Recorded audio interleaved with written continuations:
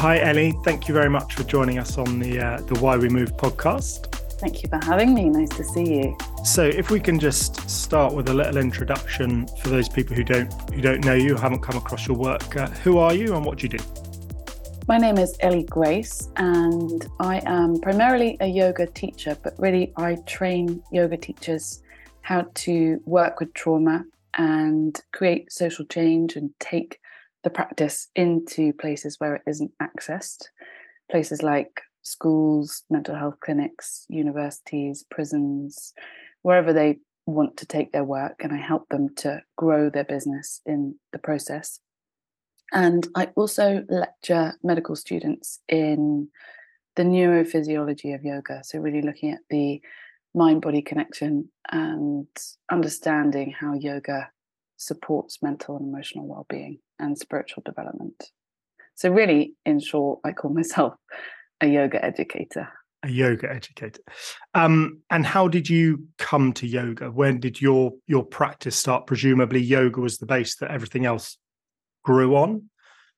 Yeah, I came to it as a real skeptic, actually, about 12, 13 years ago. I'd never practiced before, but I went through a really dark and difficult time in my late 20s when I lost my dad to a brain tumor and then got really savagely dumped by my boyfriend at the time. He was a long-term boyfriend and we were sort of on the path to getting married and having kids and stuff. And my life got completely turned upside down by those two events. And I was actually a chef and a food writer and a restaurateur at the time. And I was really thrown into the deep end of restaurant life when these two things happened. Like, we just opened our restaurant, so we were working sort of 70 or 80 hours a week to keep this thing going. And then these two major losses in very quick succession. And somebody who came to work at our restaurant actually recommended that I go and see this meditation teacher locally who'd helped her through some work challenges. And I was really skeptical, but something in me was curious and willing to try it. I think I'd seen a couple of therapists and counselors or something at that point, and I hadn't found that the talking therapy was sort of helping me to shift and process the grief and the heartbreak that I was going through. So anyway, I did go along to a meditation class with this teacher and I connected with it instantly. And for those people who aren't aware, meditation is actually what we do once we've done our physical yoga practice, the moving. Traditionally, the moving and coming in and out of yoga postures, what we call asanas, are there to prepare us to sit and meditate. But I actually went in the other way around. So I started meditating with this teacher and I found that stillness and that sort of mental peace and clarity really, really valuable. And it helped me to recognize that a lot of the pain and suffering that I was going through because of my grief was actually, even though it was physically painful, my heart was broken.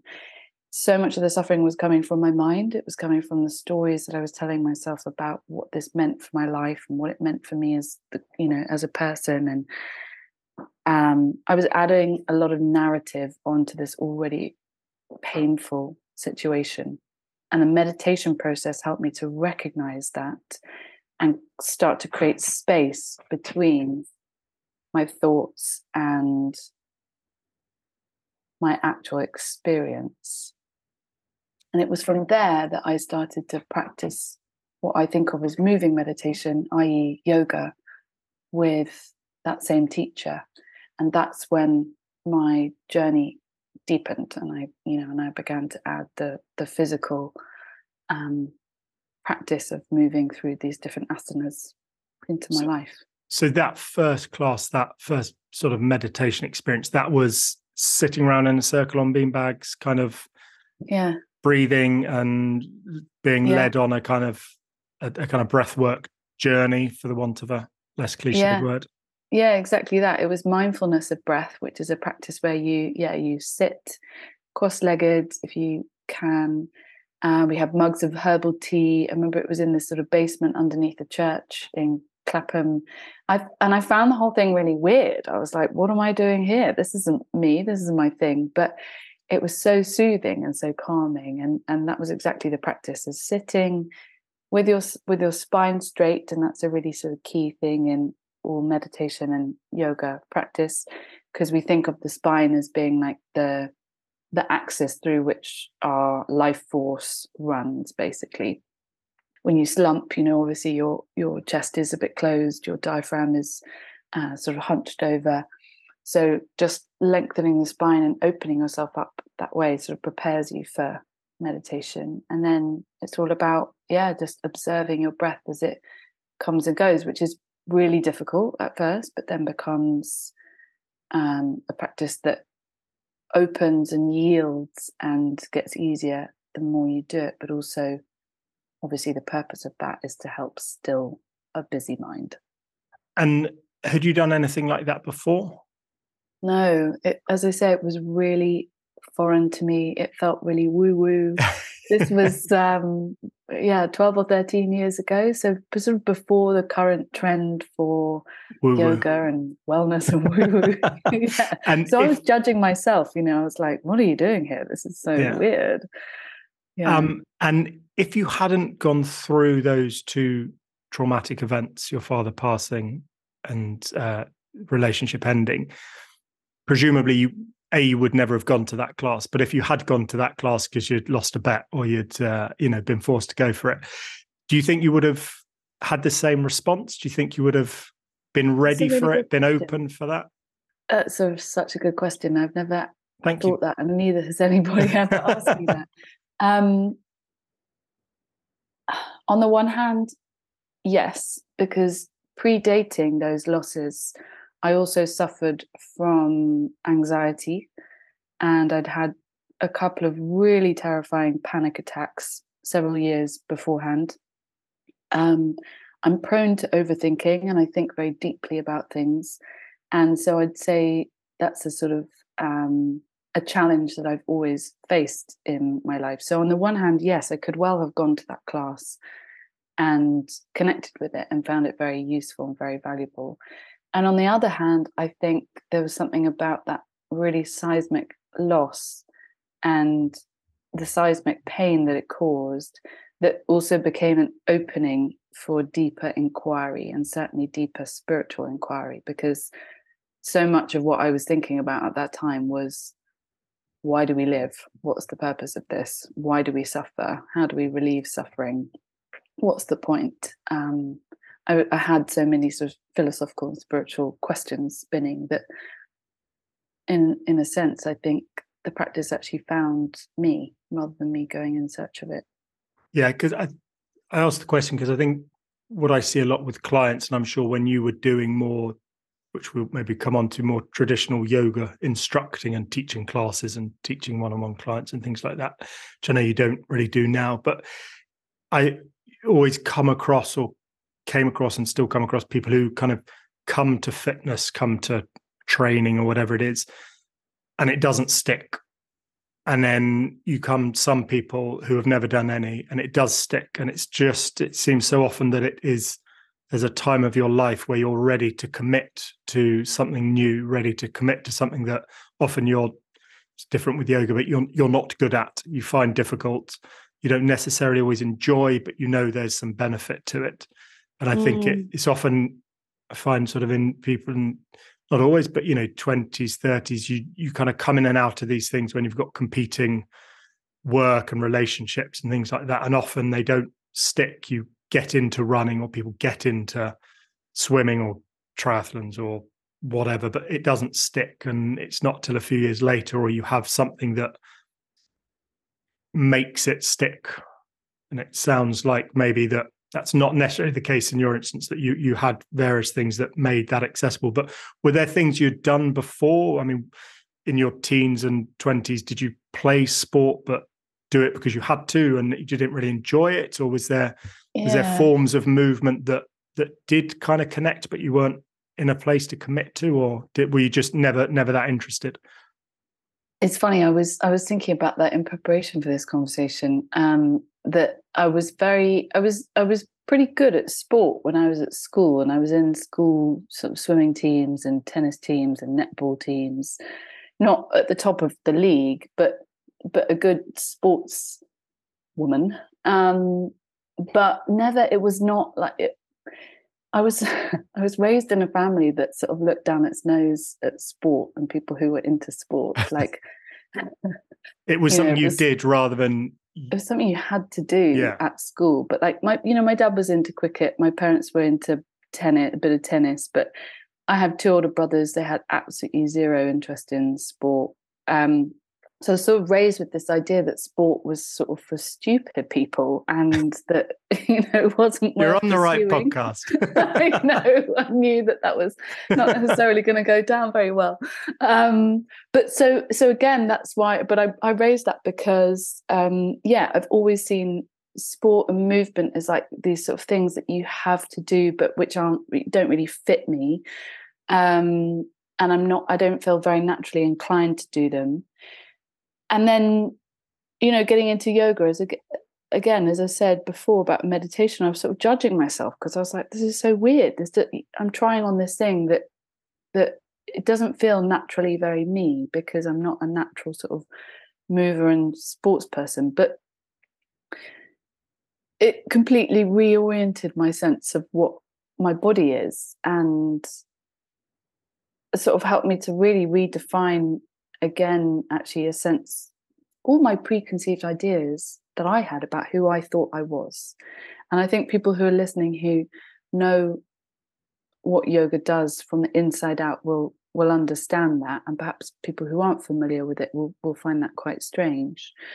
But it also, I guess what it really did was remind me that the body, and this is where I, started to understand much more about trauma eventually down the line, but I started to really recognize that the body holds on to our experiences, and therefore it's through the body that we have the opportunity to come face to face with those experiences, build resiliency towards, the difficulty of them, and ultimately process them and release them. But in answer to your question, the short answer is no, I wasn't really a sort of physically minded person. I love dancing and stuff like that, but not sporty. And do you think your experience would have been different, or the path you took would have been different if that first class you went to was a yoga class, not a meditation class?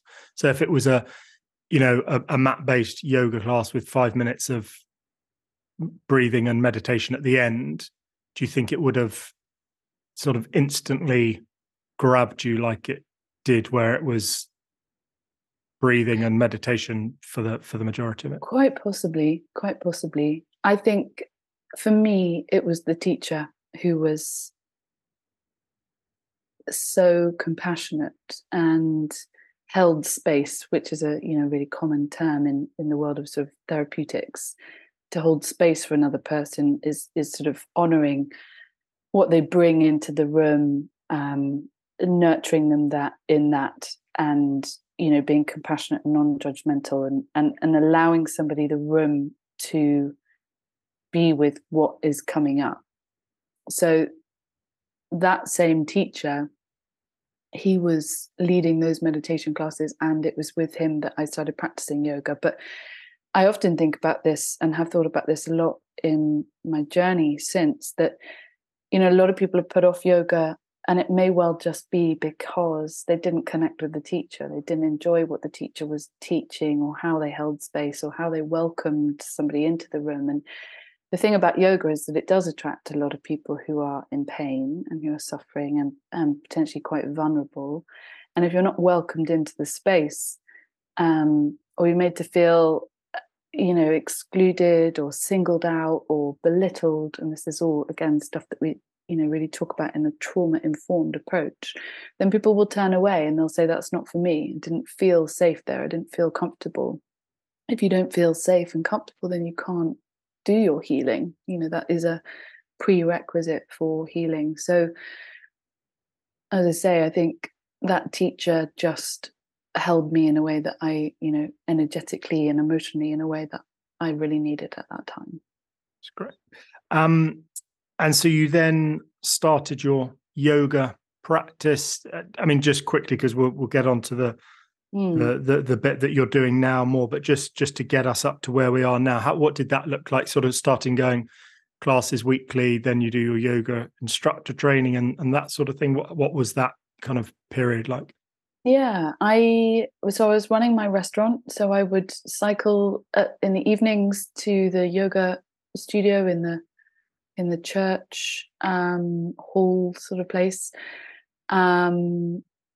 Like, again, as I say, it was the only place that I felt like I felt safe and where I could relieve myself of this pain that I was in. And it was a very spiritual experience for me. I felt myself changing very deeply from the inside out. And it was that same teacher who said, I think you're ready to go and do your teacher training. And I was like, oh, I don't want to be a yoga teacher. I've got my restaurant and I've got my cookbook and, that's the path I'm on. He was like, no, but I think you really get a lot from the training. A lot of people do that. It's quite common to just go and do that sort of intensive training and go deeper into the subject. So I was like, okay. In fact, at that point, I had this was maybe about a year into my practice, 10 months or something. And I'd had a massive meltdown. I'd just woken up one day and was like, I cannot run this restaurant anymore. I really need to take some time for myself, properly process the grief. I was really difficult to be around. My emotions were all over the place. It was total haywire. So I agreed with my friend and business partner that I would take some time off and go traveling and just like dive into my yoga teacher training and just see what happened and leave her to run our business. And she was very generous with that. So I went off to this ashram in the Bahamas and did my 200-hour teacher training. And again, that was like, what the hell? You're sort of in this, what felt like a tropical correctional facility. It was like being in a prison, but on this sliver of incredible Bahamian beach with the most beautiful crystal clear blue sea, which you never had time to get into because the bell would ring at 5 o'clock in the morning and you'd have to come down and meditate cross-legged for 2 hours and then get on with your karma yoga duties and practice. It was just like 15 hours a day of constant spiritual practice and training in Shivananda yoga. And it was absolutely incredible, mind-blowing, a real life experience. And it was as I came out of that, and, you don't have any meat, you don't have any alcohol. I was a smoker at the time, so there's none of that. Although I think I did have a couple on the beach sort of late at night. No coffee. It was all very, very strict diet and very strict, rigorous practice, breath work, meditation, all sorts of really bizarre sort of medieval, what are called kriyas, which are like cleansing techniques where you have to down like liters of warm, salty water and then sounds great. Vomit it back up again. Sounds why you want to go to the Caribbean. I mean, I know. And there'd be all these cruise ships going past, having like parties and looking at the ashram, sort of laughing at us, and you'd be looking at them going, oh. Yeah. So, but I came out of that whole experience very, basically sort of like cleaned from the inside out is the only way I can describe it, and feeling very resonant and radiant and sort of on a spiritual high. And I later realized, some years later, that what I'd actually been through was what's called a Kundalini awakening, which is quite hard to describe, but it's basically when, from a sort of energetic point of view, all of your chakras get like sort of cleansed and burst open, in a sense, all these energetic centers in you. It's like a deep clean. Yeah, very difficult to describe. People should look it up though. It's interesting. It completely changes your consciousness, basically. Yeah. Like a deep clean that changes your consciousness. But I had this very clear vision at the end of that this was work that was so deeply healing, and that I wanted to take this practice into places like prisons and hospitals and anywhere where there was suffering. That was my vision. And yeah. And did you, because that feels like such a fundamental change from what you were doing, living, stressful life of running your restaurant, which for those who were in South London at the time was amazing place in Brixton Market, fantastic wraps, sorely missed. But did you have some apprehension going back to that world that people would judge you, that you would lose some friends, that you would lose some relationships, that you would be tempted back to the dark side, or that you were either faking your new life or your last life wasn't real? And because it feels like such a fundamental change, and I think lots of people probably try yoga and have those things, but then aren't brave enough or in a safe enough place or whatever to commit to it, because they're, well, I work in the city, or I'm a this, I'm a that, I'm not a yoga teacher, I can't do that. How did that kind of adjustment coming back from that world where everything is that to the back where you've got buses flying past you and people shouting at you and you're going to the pub and that's how you socialize and catch up rather than sitting downing liters of salty water? Yeah. Thank you for asking that question. Thank you so much, and it's incredibly perceptive of you to ask that. And again, I think it's been really difficult for me to integrate that experience and for the people around me to understand what was going on, because I never sorted out, like, that wasn't what I was going for. I'd never even heard of a Kundalini awakening, didn't even know at the time that that's what I was going through. And it was tempered somewhat because after I left the ashram, I went traveling in California on my own for a couple of months. So I was away on this sort of 4-month journey, taking this break from my restaurant. And I went on to California, where I just continued to have a really wild, mad time, like, because I was in this completely different state, feeling very open, very creative, full of sort of love and the life force of the universe. I met some seriously interesting, nutty, wonderful and wild people. California's the place to do it. Yeah, it was a great place to do it. Had a love affair with a clown. It was mad. And then, when I did come back to London, it was really clear I didn't want to go back to the restaurant, and I had to have really difficult conversation with my friend and business partner and say, I'm going in a different direction. And this sort of marriage, effectively, it had been like we were married. We were so close and so deep in each other's lives. This has to come to an end. And for a long time, I was really lost. I didn't know how to articulate the experience that I'd been through. And I did lose friends for a time because, they were doing things that didn't work for me anymore, like drinking and partying, and I just suddenly wasn't available for those things. I wasn't interested in them, and obviously that's really difficult for people who've known you for a long time and who've been doing those things with you. It was really painful on both sides. Basically, I knew that I couldn't fit back into my old life. And I didn't know what the next step was. And so I sort of drifted around for a while, trying to work that out. And really trying to work out, like, have I lost my mind? Have I gone mad? What is this new sort of awareness that I've been given? How do I ground it? How do I live in this world? And exactly that thing that you said about the buses going past and people shouting at each other, that's exactly how I felt. I remember when I left the ashram and landed in San Francisco, it was like, whoa, this world is so intense. And the noise, because you can imagine at an ashram, it's so quiet, and the only noise that you hear is people sort of singing these Sanskrit chants, and there's no conflict, there's no aggression, everybody's very mild and peaceful. So yeah, the outside world felt very threatening.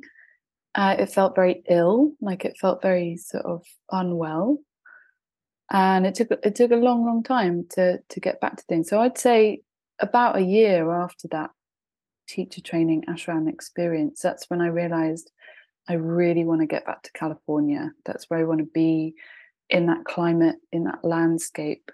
I'd really got into hiking as a form of sort of grief release and grief processing.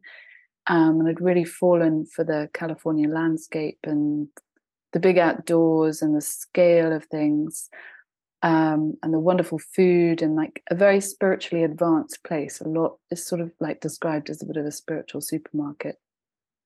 And I just knew that that's where I wanted to be, that there was a language being spoken there that I felt safe and comfortable with, that just wasn't available in London, which was very sarcastic and cynical and, all these things that I had been, but, just wasn't anymore.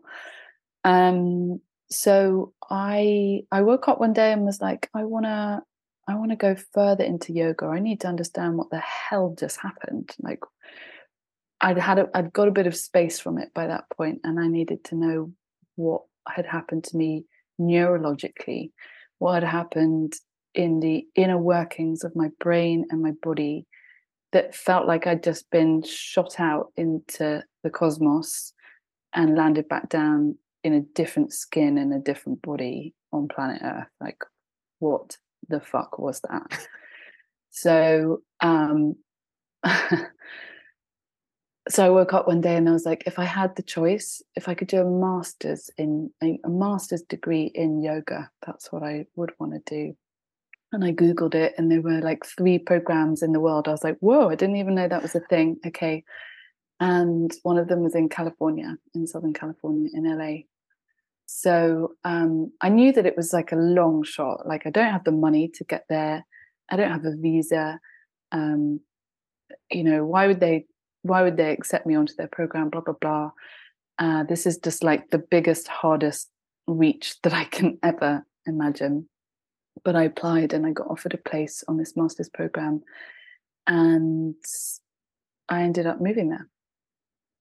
And so you obviously realized something had happened to you, and you've talked about the sort of neurologically and the pathways had adjusted, and your neurological pathways had adjusted and stuff like that. So you obviously kind of saw that there was some science to it. It wasn't just woo-woo. It wasn't just how you felt. You kind of started to think that something scientific that is therefore repeatable, that is measurable, and all the things that make science rather than just art, or that there was something there for you, and you wanted to learn more about that and get into the science side of it, I guess, as well as the kind of feeling and emotional and spiritual side of it. Yeah, absolutely. I think on the one hand, I wanted to understand scientifically what just happened to me, and then scientifically, how can I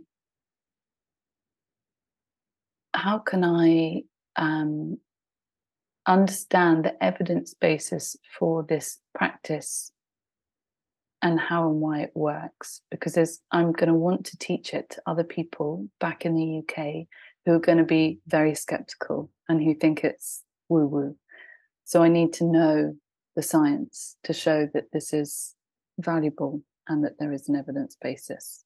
And just to be clear, like, it wasn't like I was the first person who'd thought of this. There were people in my sort of orbit who were also teaching yoga to war veterans, or to prison inmates, or to at-risk youth in gangs and whatever. And I was really influenced by those few people that I could see doing that, and understood that they'd kind of found out the science as well. Yeah, and I think on a micro level, we all understand that moving, whether it's yoga or going for a run, can clear the cobwebs of a shitty day or an argument with a loved one, or you've had a tough day at work or whatever it is. And as did the learnings on the masters kind of teach you that on a macro level? So as you got into the not just having a shitty day at work, but a traumatic childhood event, child abuse or a domestic abuse, or whatever, war veterans, etc. Does the yoga practice work on the same level, but just it's a deeper cut rather than just a bad day? Yeah, that's it. And also the thing about yoga is that it works on different levels. So we have this idea in a sort of old ancient yoga physiology that we have 5 bodies, the physical all the way down to sort of the emotional, the food body, the spiritual body, and that what the practice does is sort of peel back the layers from the outside in, what we call from the gross to the subtle. And it's that subtle energy that we're really working with when we peel back those layers. So that's how the practice helps to reveal to you what your mental processes are, how your emotions are impacted by your mental processes, and how those things sort of have residence, in a sense, in the body, and how those things in turn collectively sort of cloak the soul or the spiritual self. And that's very different, obviously, to a game of tennis or a run, which is much more about the physical, moving your physical body to then sort of, clear the cobwebs, as you say, and find that sort of mental clearing that goes on. So there's this sort of way of viewing the body and the different layers of it and the energetic systems within it, and what we call prana, which is like life force that circulates around us, with the understanding that different practices will manipulate different energy systems and flow of energy via the nervous system. The other thing to say about it as well is that because we use so much intention and attention during yoga practice, we're connecting the mind and body in a way that we might not be if we're playing tennis or going for a run. And it's that level of focus, that sort of mental attention and intention, again, that has its own sort of healing power. And all of this is proven. This is all research tested, multiple peer-reviewed studies and things like that. But how do you balance that when you're talking to friends, family, with the woo-woo and the science, and getting people to believe what you've just said and getting them to understand that it is, and I guess also working with trauma victims, that it is not better necessarily, but it is a viable alternative to just taking more pills, to just taking more medicine, and that will do it? How do you get people who haven't done it or who have been so traumatized that the idea of just breathing and moving mindfully is going to fix them better than a red pill and a blue pill 3 times a day? How do you kind of find that balance? For me, and this, I guess, is the locus of my work, it's about being able to explain to people in really quite simple and everyday terms what the purpose of our nervous system is, and how the nervous system exists to detect threats and danger, and how that operates in the presence of threat, so that they can understand the sort of cascading effect that then is triggered throughout the rest of their nervous system, their hormones, and to ultimately understand that when they respond to threats, that is all instinctive and happens in, a split second, and is not until they become aware of it under their control. And yet what happens when people experience trauma is that they start to feel, commonly that they're mad, or that they've lost the plot, or that they can't control themselves, and that their emotions are all over the place, and they don't know who they are. They don't feel safe in their body or skin. They don't trust themselves. They don't trust their responses. They don't trust anybody else. And so when you can explain to people that what's happened has been sort of effectively like the trip in the wiring has gone on. It's not you, it's not your fault, it's not your madness.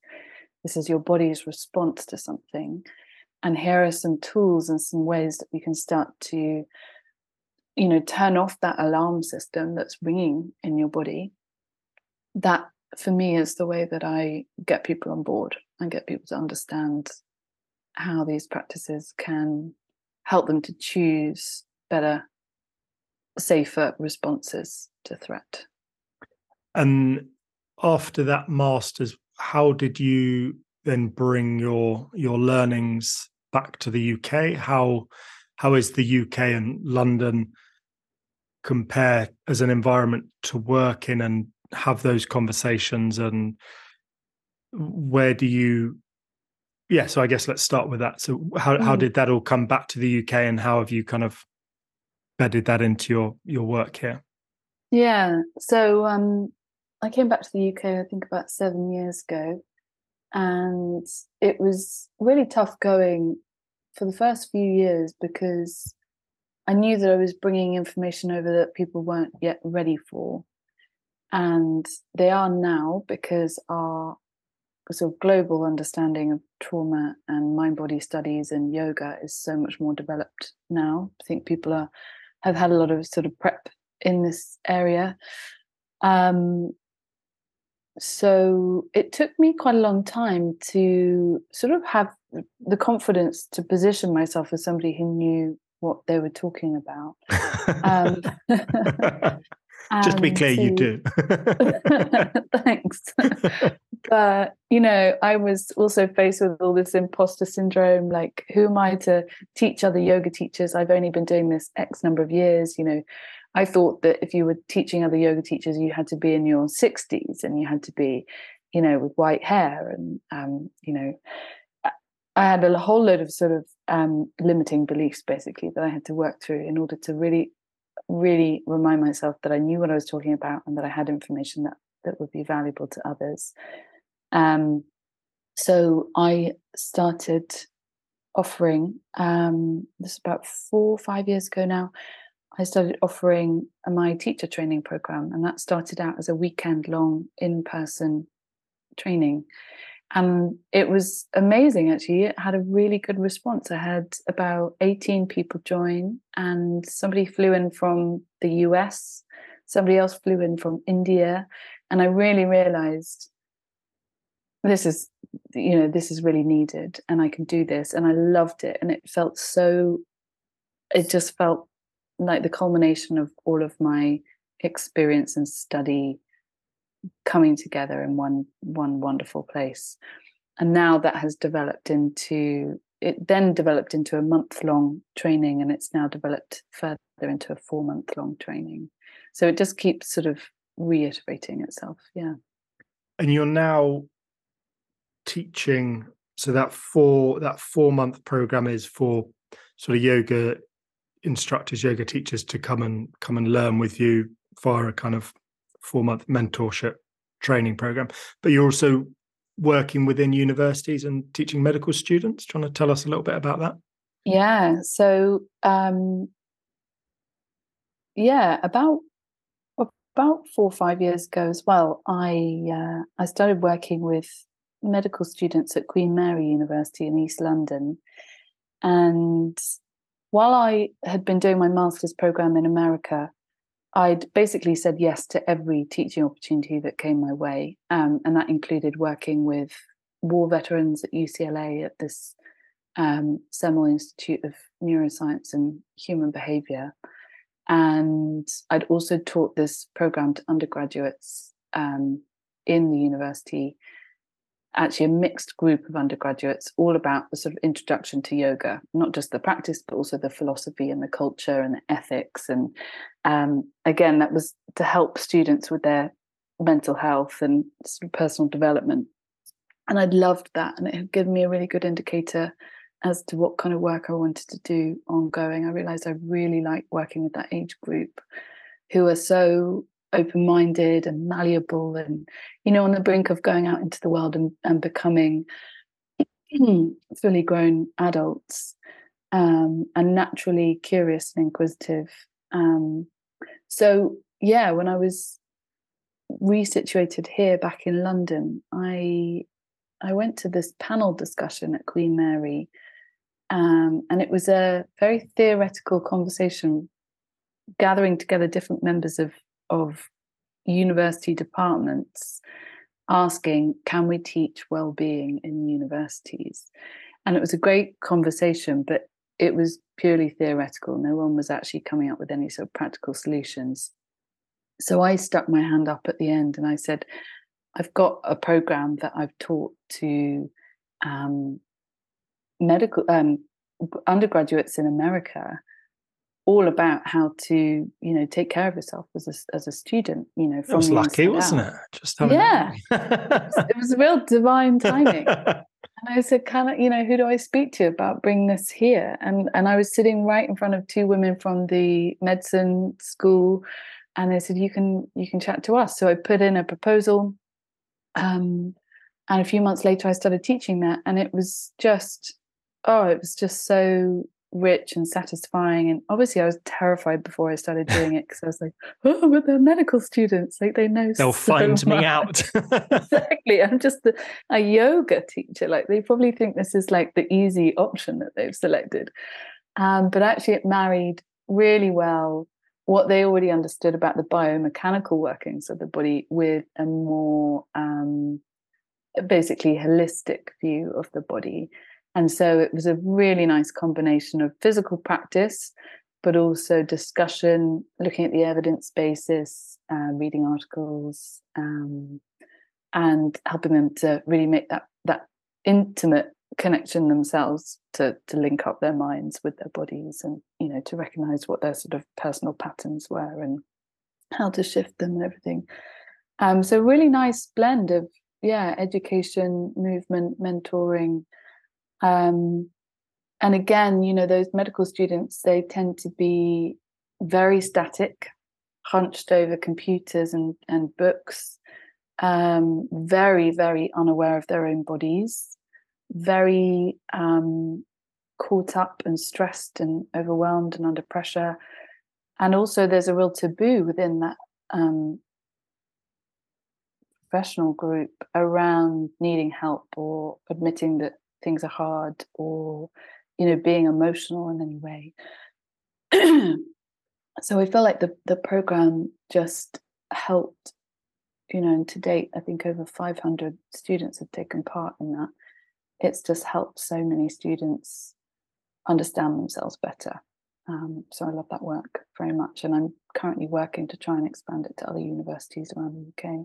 That's great. And where do you see yoga as part of recovery from trauma? Like, how is it in the UK? Is it widely available? Is it something that is on the kind of checklist of things that patients are offered? Is it the patient has to know about it and be proactive about it? Like, how widely available is it? It's sort of hard to say. I think I would say that it's its roots are growing and spreading here in the UK. One thing that the NHS is doing is something called social prescribing, where it, rather than prescribing medicine to people, it's prescribing things like local gardening clubs and running groups and yoga.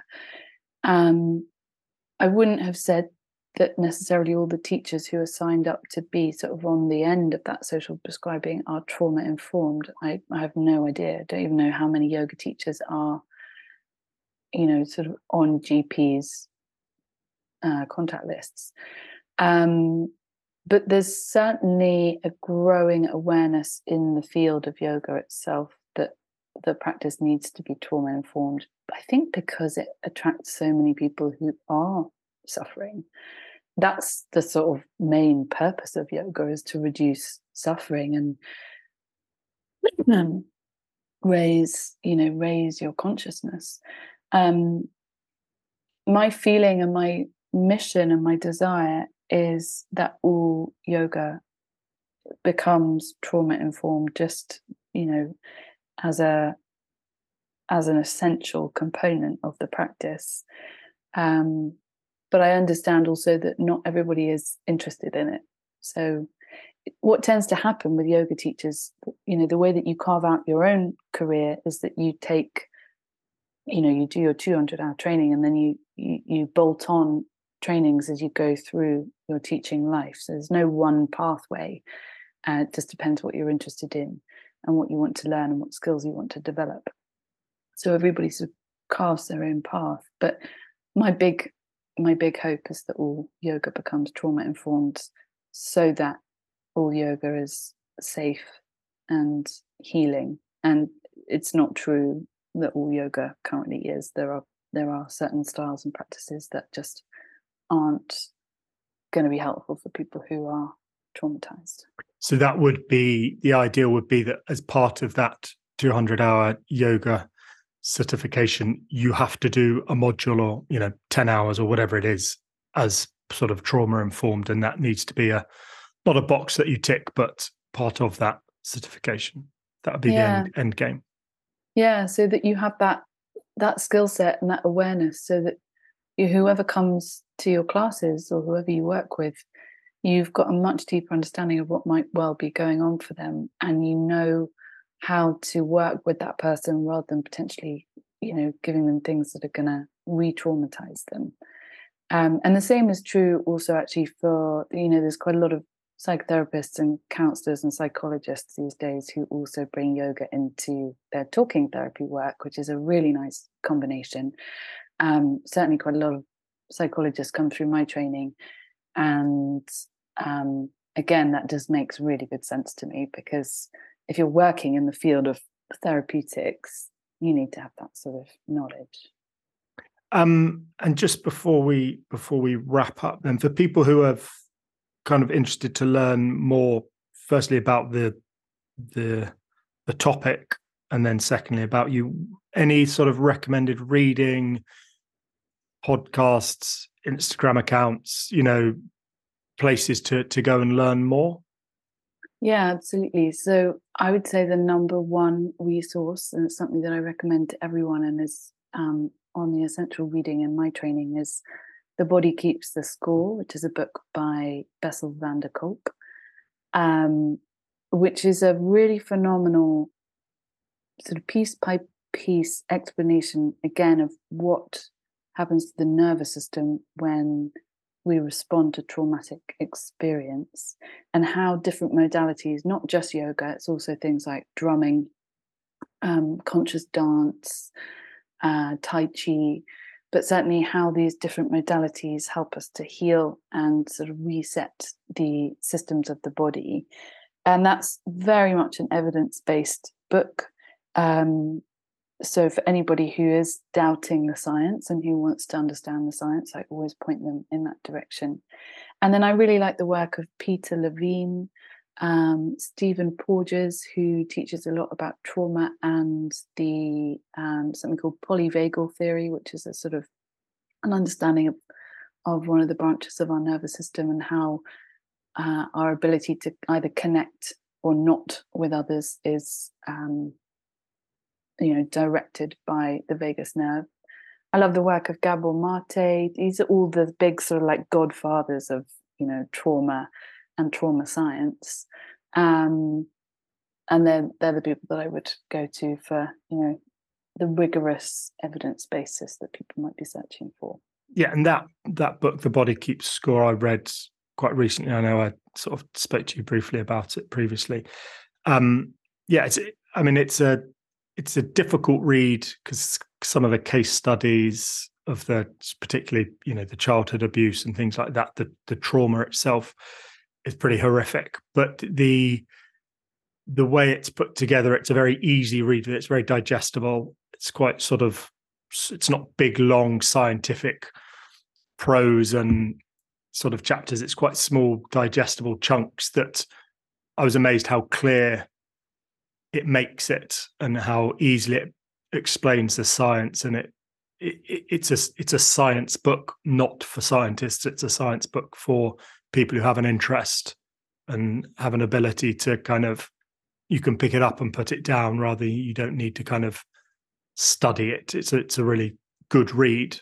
And it's like I say, not necessarily an easy read, but a really good read, and makes it clear why yoga works, why dance, why theatre as therapeutic avenues to go down work for trauma. And so I highly recommend that one as well.